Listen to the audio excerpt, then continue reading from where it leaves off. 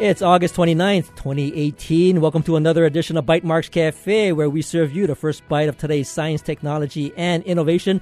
I'm Bert Lum, and of course, first we'll hear from Stefan Opsel from Accelerate HI, and he's here to tell us about a series of workshops for Hawaii startups and businesses.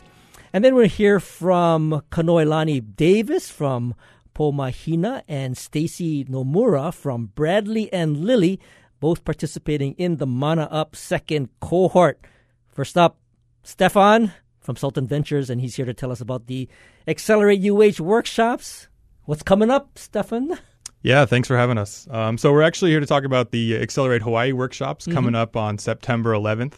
We're getting really excited, getting geared up to have those start running for the next 4 weeks every Tuesday out of Halawi Nana. So Stefan, we've had folks from Sultan Ventures come on and talk about Accelerate UH, but give me a little background on what Accelerate HI is. Yeah, so Accelerate UH, as you mentioned, is the University of Hawaii's investment program. And Accelerate Hawaii is entrepreneurship training, workshops, and boot camps for the whole Hawaii community. And this is not just startups, right? I mean, it's anybody that perhaps has a business, wants to start a business, just interested in, finding out more information? Yeah, absolutely. It's for, people who have an idea but maybe need help getting started. It's for small businesses who want to grow sales, startups who are maybe pre-accelerator, trying to get into one of the programs here in town. Even good for corporate entrepreneurs, people who work within a corporate environment but want to innovate within that environment. And it's great for people who just want to further their professional development. And are you? I know there's an entry fee. So is it self-sustaining based on the entry fee, or are you getting some funding from other sources? Yeah, so we do have partners around the community, and that allows us to offer scholarships for different people and some of the more underrepresented communities in innovation and entrepreneurship. Some of our scholarships are worth up to $285 for Native Hawaiians, women, veterans, minorities. And we also have some for neighbor island residents and students as well. So you got something coming up on the 11th of September, and it's called what? Essentials of Entrepreneurship. Give me a little hint. Like, what essentials are you talking about? Right. The essentials of entrepreneurship are the skill sets for the workforce of tomorrow. So at the workshop, you'll be able to learn creative problem-solving techniques like design thinking, market research, growth marketing, which is like your go-to market strategy, and then wrap it all up with financials and funding to kind of get you ready for getting started. And then, so the structure of the actual workshop, you said, is on every Tuesday, you said? Yeah, Tuesday nights. We have classes running all fall long, so join us for Tuesday nights and get ready to learn. And what, do you provide pizza? I mean, is there some food incentive? There will be snacks, especially for you, Bert. Oh, okay. Well, that's what I was really getting at. It's like, can I come over and sneak like a slice or something? Yeah, we'd be happy to have you join us. Well, you guys do some great work. I mean, who are some of the instructors that are going to be involved? Yeah, so, we have experienced founders, seasoned investors, and industry professionals. Like Omar and Tarek? Yeah, so Tarek is going to be teaching Essentials of Entrepreneurship. Tarek Sultan, the managing partner and founder of Accelerate UH and Sultan Ventures. So it's a good opportunity to learn from, an expert in their field and get that hands-on interaction. And are you bringing in any other, let's say, expertise from the community? Or is it primarily just Tarek? For Essentials of Entrepreneurship, that one will be instructed by Tarek and Kate Polyakova, who also works at Sultan Ventures and is the program manager at Accelerate UH. And for our other workshops, we'll be bringing in, industry professionals, lawyers from around the area to cover some of the other topics like business law or digital marketing. Now, I remember you said that there's a price to the workshop, but there is a special for any of our listeners, right? That's right. Okay. Yes. If you register with code BYTEMARKS on Eventbrite or through our website, you'll be able to save 50% off of your enrollment. And that's spelled BYTEMARKS. That's right. Okay, very good. So do you want to share what the URL is? Yeah, so visit our website at xlr8hi.com. You can also follow us on Twitter and Instagram or sign up for our newsletter to get the latest updates right in your mailbox. Sounds good. And that first workshop is going to be September 11th, right? And it takes place at 5:45 in the evening. But yeah, so we'll put up the URL on the show notes for later on this evening if you haven't written it down, and we'll be sure to put that promo code down there because hey, 50% is 50%. Yeah, got to take advantage of it. Well, thanks, Stefan, for joining us. Thank you for having us. And of course, we'll take a short break, and when we return, we'll be joined by Kanoy Davis and Stacy Nomura, and we'll talk about the second cohort going over at Mana Up. This is Bytemarks Cafe. Support for Bytemarks Cafe comes from the HPR Local Talk Show Fund, which helps Hawaii Public Radio sustain and grow its locally produced talk shows. Mahalo to contributors Ekahi Ornish Lifestyle Medicine, Ulupono Initiative, and Impact Hub Honolulu Co-working. Well, I can listen to everything I need for the day, from the news to the music to good stories, and it's 24/7, 365. I think probably Derek in his morning edition is one of my favorites, and of course I love Kanakapila on Sunday afternoons. Member-supported Hawaii Public Radio. Radio with vision. Listen and see. Well, welcome back to Bytemarks Cafe. Now joining us in the studio is Stacy Nomura, and she's with Bradley and Lily. We're going to be waiting for Kanoy Davis, and hopefully she'll call in a little later on. But let me say that Bradley and Lily is a company that Stacy and her husband started. It's a stationery company with Pacific-inspired design. And, of course, I want to welcome you to Bytemarks Cafe. Thanks for having me. So give us a little bit of, I don't give justice to the companies because that's really your domain. So can you share a little bit about what does Bradley and Lily, what is that company all about? Bradley and Lily's a Hawaii lifestyle brand with a current focus on stationery. And I am the designer and illustrator, and my husband Ian runs our antique letterpress, and he runs the business side of things. And the name Bradley and Lily is after our kids.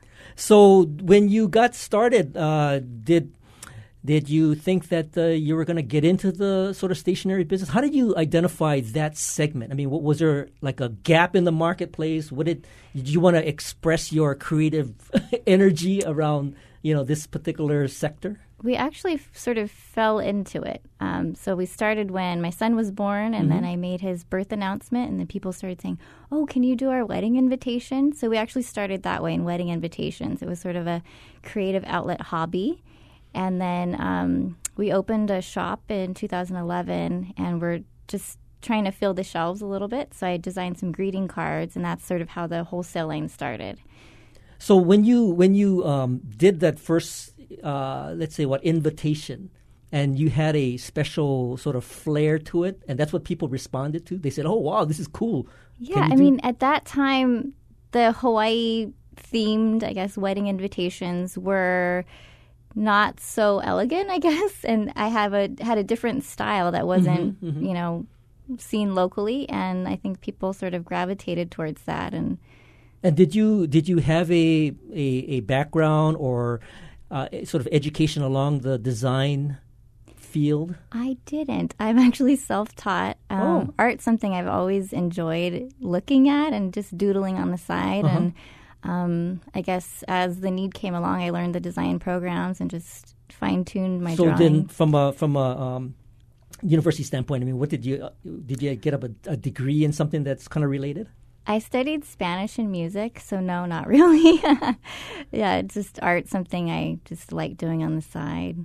And so when people started asking about the invitations and so wedding invitations, I mean, how did that start to pick up? Did it just happen through word of mouth and just one-on-one? And did it grow to the point where now both you and your husband are actually doing this full-time? Yes. So I guess we were lucky in the sense we aligned ourselves with a couple of the more luxury wedding planners here in town, and then grew our business from there. And so we had a lot of referrals from the wedding planners. And then at one point, my husband was like, well, maybe I should help you. And so he actually quit his job and came on full-time, and that was around 2009. So, yeah, we grew the business from there. And so in terms of growing the business, was it something that organically just took its own path, and people started to ask you, and was there a lot of marketing involved, or how did it organically grow to that point where now you could both full-time employment be derived from the company? I would say it was word of mouth. I mean, there was a little bit of advertising in some magazines, but this was all before social media. So it was, there wasn't an Instagram to show our latest whatever. You just had to sort of be known or advertise it someplace. And then, in terms of the path that you were going with the business, was it something that you were satisfied with in terms of the amount of resource that it took, amount of growth that it accomplished? Were there any, let's say, objectives that you had set for yourself as a result of kind of taking this company and growing it? I guess starting it from a hobby, there was no real goal. But as we got into the wedding industry more, we thought, it would be great to be top of the top in Hawaii of wedding invitations. And as we grew to that status, it was great. But with custom anything, it's not scalable. So we weren't able to take an original design every single time and recreate it for somebody else. So it was more time consuming, and every order was a new project. So it was hard to manage time and resources in that way. Right. So every project is in essence, a work of art, right? I mean, because it's all pretty unique. Yes. So it was fun, but it was really time consuming. And how has anything changed over the course of, having the business in place? Well, so now we've tapered off the weddings, and then we do take orders here and there of already designed invitations, so people can pop in their names and we'll print it out for them. But we don't do so much custom anymore. Oh, I see. So so the aspect of custom was the unique element that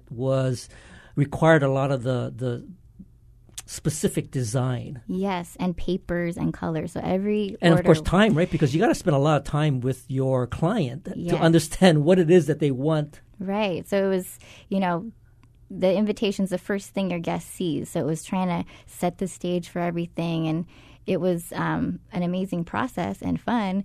But it was just we could only do so many. So was there a point in time, an epiphany that you had that said, "Oh man, this is like taking up all of our time, and there's got to be a better way to manage." Yes, poor Ian. There's a cot in our store, and he was sleeping there. That's your husband, Ian. Yes, so he was there many, many late nights, and then. When we started doing the little greeting cards here and there for our shop, we were like, people are responding to this. They're liking the cards. And we had our first wholesale order from that. And we thought, this is scalable. It's more doable. And so you had an actual storefront? Yeah, we still have a storefront in Kilohana Square. Okay. Yeah. And what was the other products that was in the store? Greeting cards from other small companies that do letterpress printing, or little gifty things for kids. And the store is called Bradley and Lily? The store is South Shore Papery, but okay. It says Bradley and Lily on the door too. Yeah. Oh, so there is a little bit of kind of cross branding. So our press is actually in our store. We moved it from the garage to the store, thank goodness. And so, we do our production in there for letterpress printing. And you have a room on the side where you folks actually live, no? Yeah, pretty much. So I get it. So now this idea of customizing the cards is there's a realization that it's kind of very time consuming, and moving from doing one unique development for every client kind of shifts to coming up with a design for something that could be sold for, it doesn't have a time limit on it. It can be sold. So when you started to do that, were there any specific segments that you wanted to do? I mean, how did you differentiate with it, postcards or stationery or, notebooks? I mean, what kind of product line do you have? Right now we have greeting cards that are mostly letterpress printed. So those are like your birthday, anniversary cards, event cards, I guess, milestone cards. And then we have note card sets, and our mini notebooks and large notebooks are probably the most popular items right now. Mm-hmm. And are these the designs? Are they concepts that you come up with? I mean, how do you what gets designed? What thematic threads do you use? I think I'm inspired mostly by nature and animals, actually. I love drawing sea creatures, and one of my favorite cards is a hammerhead shark with a smile on it, things like that. So it's elegant, but it's still a little bit playful and whimsical. Mm-hmm. So, I guess I just sort of interpret what's out there in Hawaii and stick it on a card. And do you, in terms of the actual production of it, so you do all the design, where do you get it printed? Is it printed locally, or do you have to ship it away to get it printed? Yeah, everything is printed locally. So if it's letterpress printed, it's done right in our shop on Kapahulu, and then offset and foiling we do here in town, and it's all on recycled paper. So you have a printer in your shop? We have a letterpress, so the old school letterpress. So describe a letterpress. See, I'm used to these things Yes. that like Xerox machines that just pump it all out. What is a letter? Is it like silk screen? I mean, like no, it's like the old Gutenberg press. It's like one color at a time. Uh-huh. Now we have photopolymer plates, so I can design it. We stick it on a negative, and then we have a plate maker in our shop, and that makes the reverse image. And Ian will ink up the press with one color, and every color has a different plate. So I'll have to wipe down the press and then re-ink it and replate it for every color. Is this something that is easily purchased? I mean, or is this something that's somewhat antiquated? It is antiquated. Our press is about 60 years old, the main one that we use, and then we just bought one that's like 100-something years old. And how did you get this press? I mean, was it something you inherited, or did it? No, we actually had it shipped over from San Francisco. Because you had it there. I had seen letterpress printing a long, long time ago, and there's nothing that can reproduce that feel. You wanted to have that sense of design that the letterpress would produce. Yes, the texture is it's like nothing else, and you just want to touch it, and it's. Now, I'm going to ask you a really dumb question because I'm not familiar with letterpress. But, in the olden days, they had these sort of mimeograph. And how do you actually run it? How do you run the letterpress? There's a motor hooked up onto it. The old one that's like over 100 years old, that one has a foot pedal that we're going to try and fabricate for it. But the one that we use regularly has a motor on it. Mm-hmm. And it's called a windmill, a Heidelberg windmill press. So there's 4 arms. One picks up the paper, sticks it in between the platen and the roller.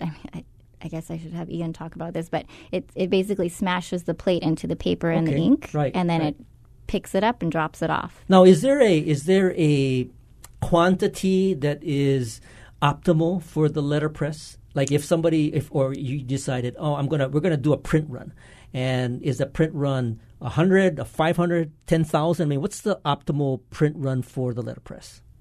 For us, it's not very much per hour. I would say less than 500 an hour because we need to make sure the colors are aligned. And then the press is old, so every other, you can adjust things with a wrench and stuff, but it's a very manual process. Mm-hmm.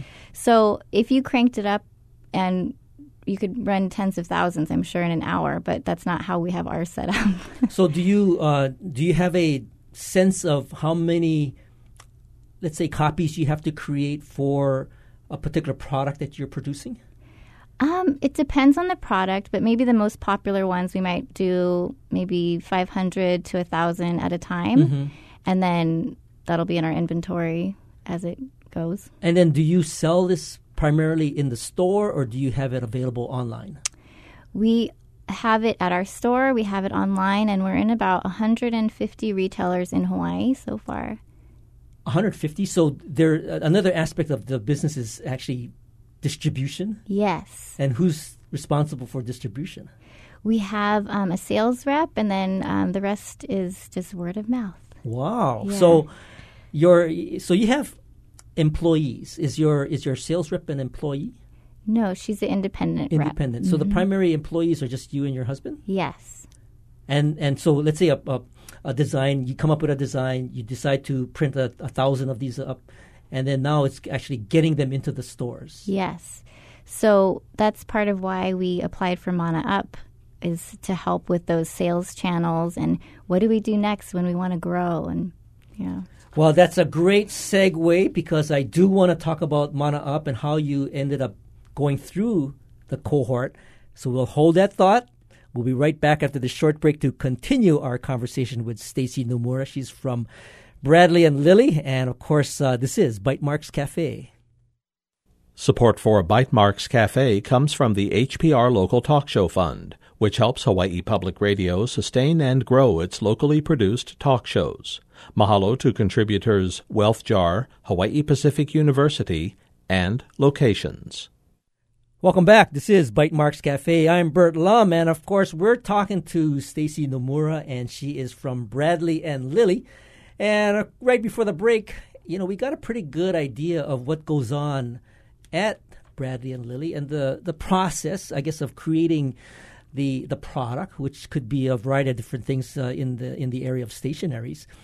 But right before the break, I think you helped tease this. Is how did you end up getting into the Mana Up cohort, and what happens with a local business is that they get to a point where they maybe, I don't know whether it's comfort or there's a sense of we've gotten to this point and now we need to take it to another level. I mean, what was the thought process that you and your husband had that decided, we gotta maybe check out Mana Up? Yeah, I think we were at the point where we thought, we have a product that people like, but how do we make it grow past Hawaii? Like people will order online from Florida or Canada or Japan or wherever, but we think like, how do we get it into the stores over there? So we came upon Mana Up online, and we thought, let's apply. So I want to. So when you saw Mana Up, I mean, where did you hear about it? Did you just see it online? I mean, what? Is that something that you see? I don't know, maybe a meetup or some kind of like a demo day or some, like Melly always sends me invites to the kind of the introduction to the next cohort, right? And I always find that a fun experience. But what is it that, from a company standpoint, made you decide, we should check this out? I mean, and did you hear about them? Did you hear other cohort members from cohort 1 say, hey, you got to go check this out because it's really, really helpful? What was the street talk about Mana Up? So before cohort 1, because we actually applied for cohort 1, I'm one of those people who stays up late at night and looks up entrepreneurial things, and I think it probably came up on a search, and then that's how we applied the first time, and we didn't get in. Okay, so you saw this thing, you applied, and you didn't get in. Did you get any feedback? Like, what was it that perhaps didn't make the cut? We didn't get any feedback, but it sort of made me step back and think, okay, how can I make the next application better? So at that time, we didn't even get past the application process. We just sent it in and didn't really hear much. And then when the second application came around, we really thought about it. We put our mission statement in there, and we also you focused a little bit. Felt a little more conscientious about maybe tightening up your application. Yes. Well, that's good. Well, I mean, was the impression when you didn't get selected like, I don't, those guys, they don't know what they're missing, so I'm not going to apply? But you actually took it as a challenge to make it better in the next go-around. Yes. I think we're just ready. We know that we are ready to grow and do something, and that's the point. You have to either try it or you're going to give up, right? So when you did improve your application, and this is not, I mean, I'm assuming Mele didn't say, hey, do this or do that. So you did whatever you thought would get the attraction. What was it that indicated to you that you were tracking to be in the next cohort? Did you get selected for another round? I mean, what was the process to actually get in? Yes, you fill out. Well, actually, they had an open house at Mana Up. So I went to that before the application, and I was like, yes, we have to apply. This sounds like an amazing program. So we applied and heard back, and they said, can you come in for an interview? And so that was the next step. And I interviewed, and then we made it. Okay, so who did the interview? Oh my goodness, it was really intimidating for me. Yeah, was it Melly and Melly? Brittany wasn't there. She has a new baby, so she's probably with the baby. And then there were 1, 2, 3 other panelists, and then there was a bunch of interns.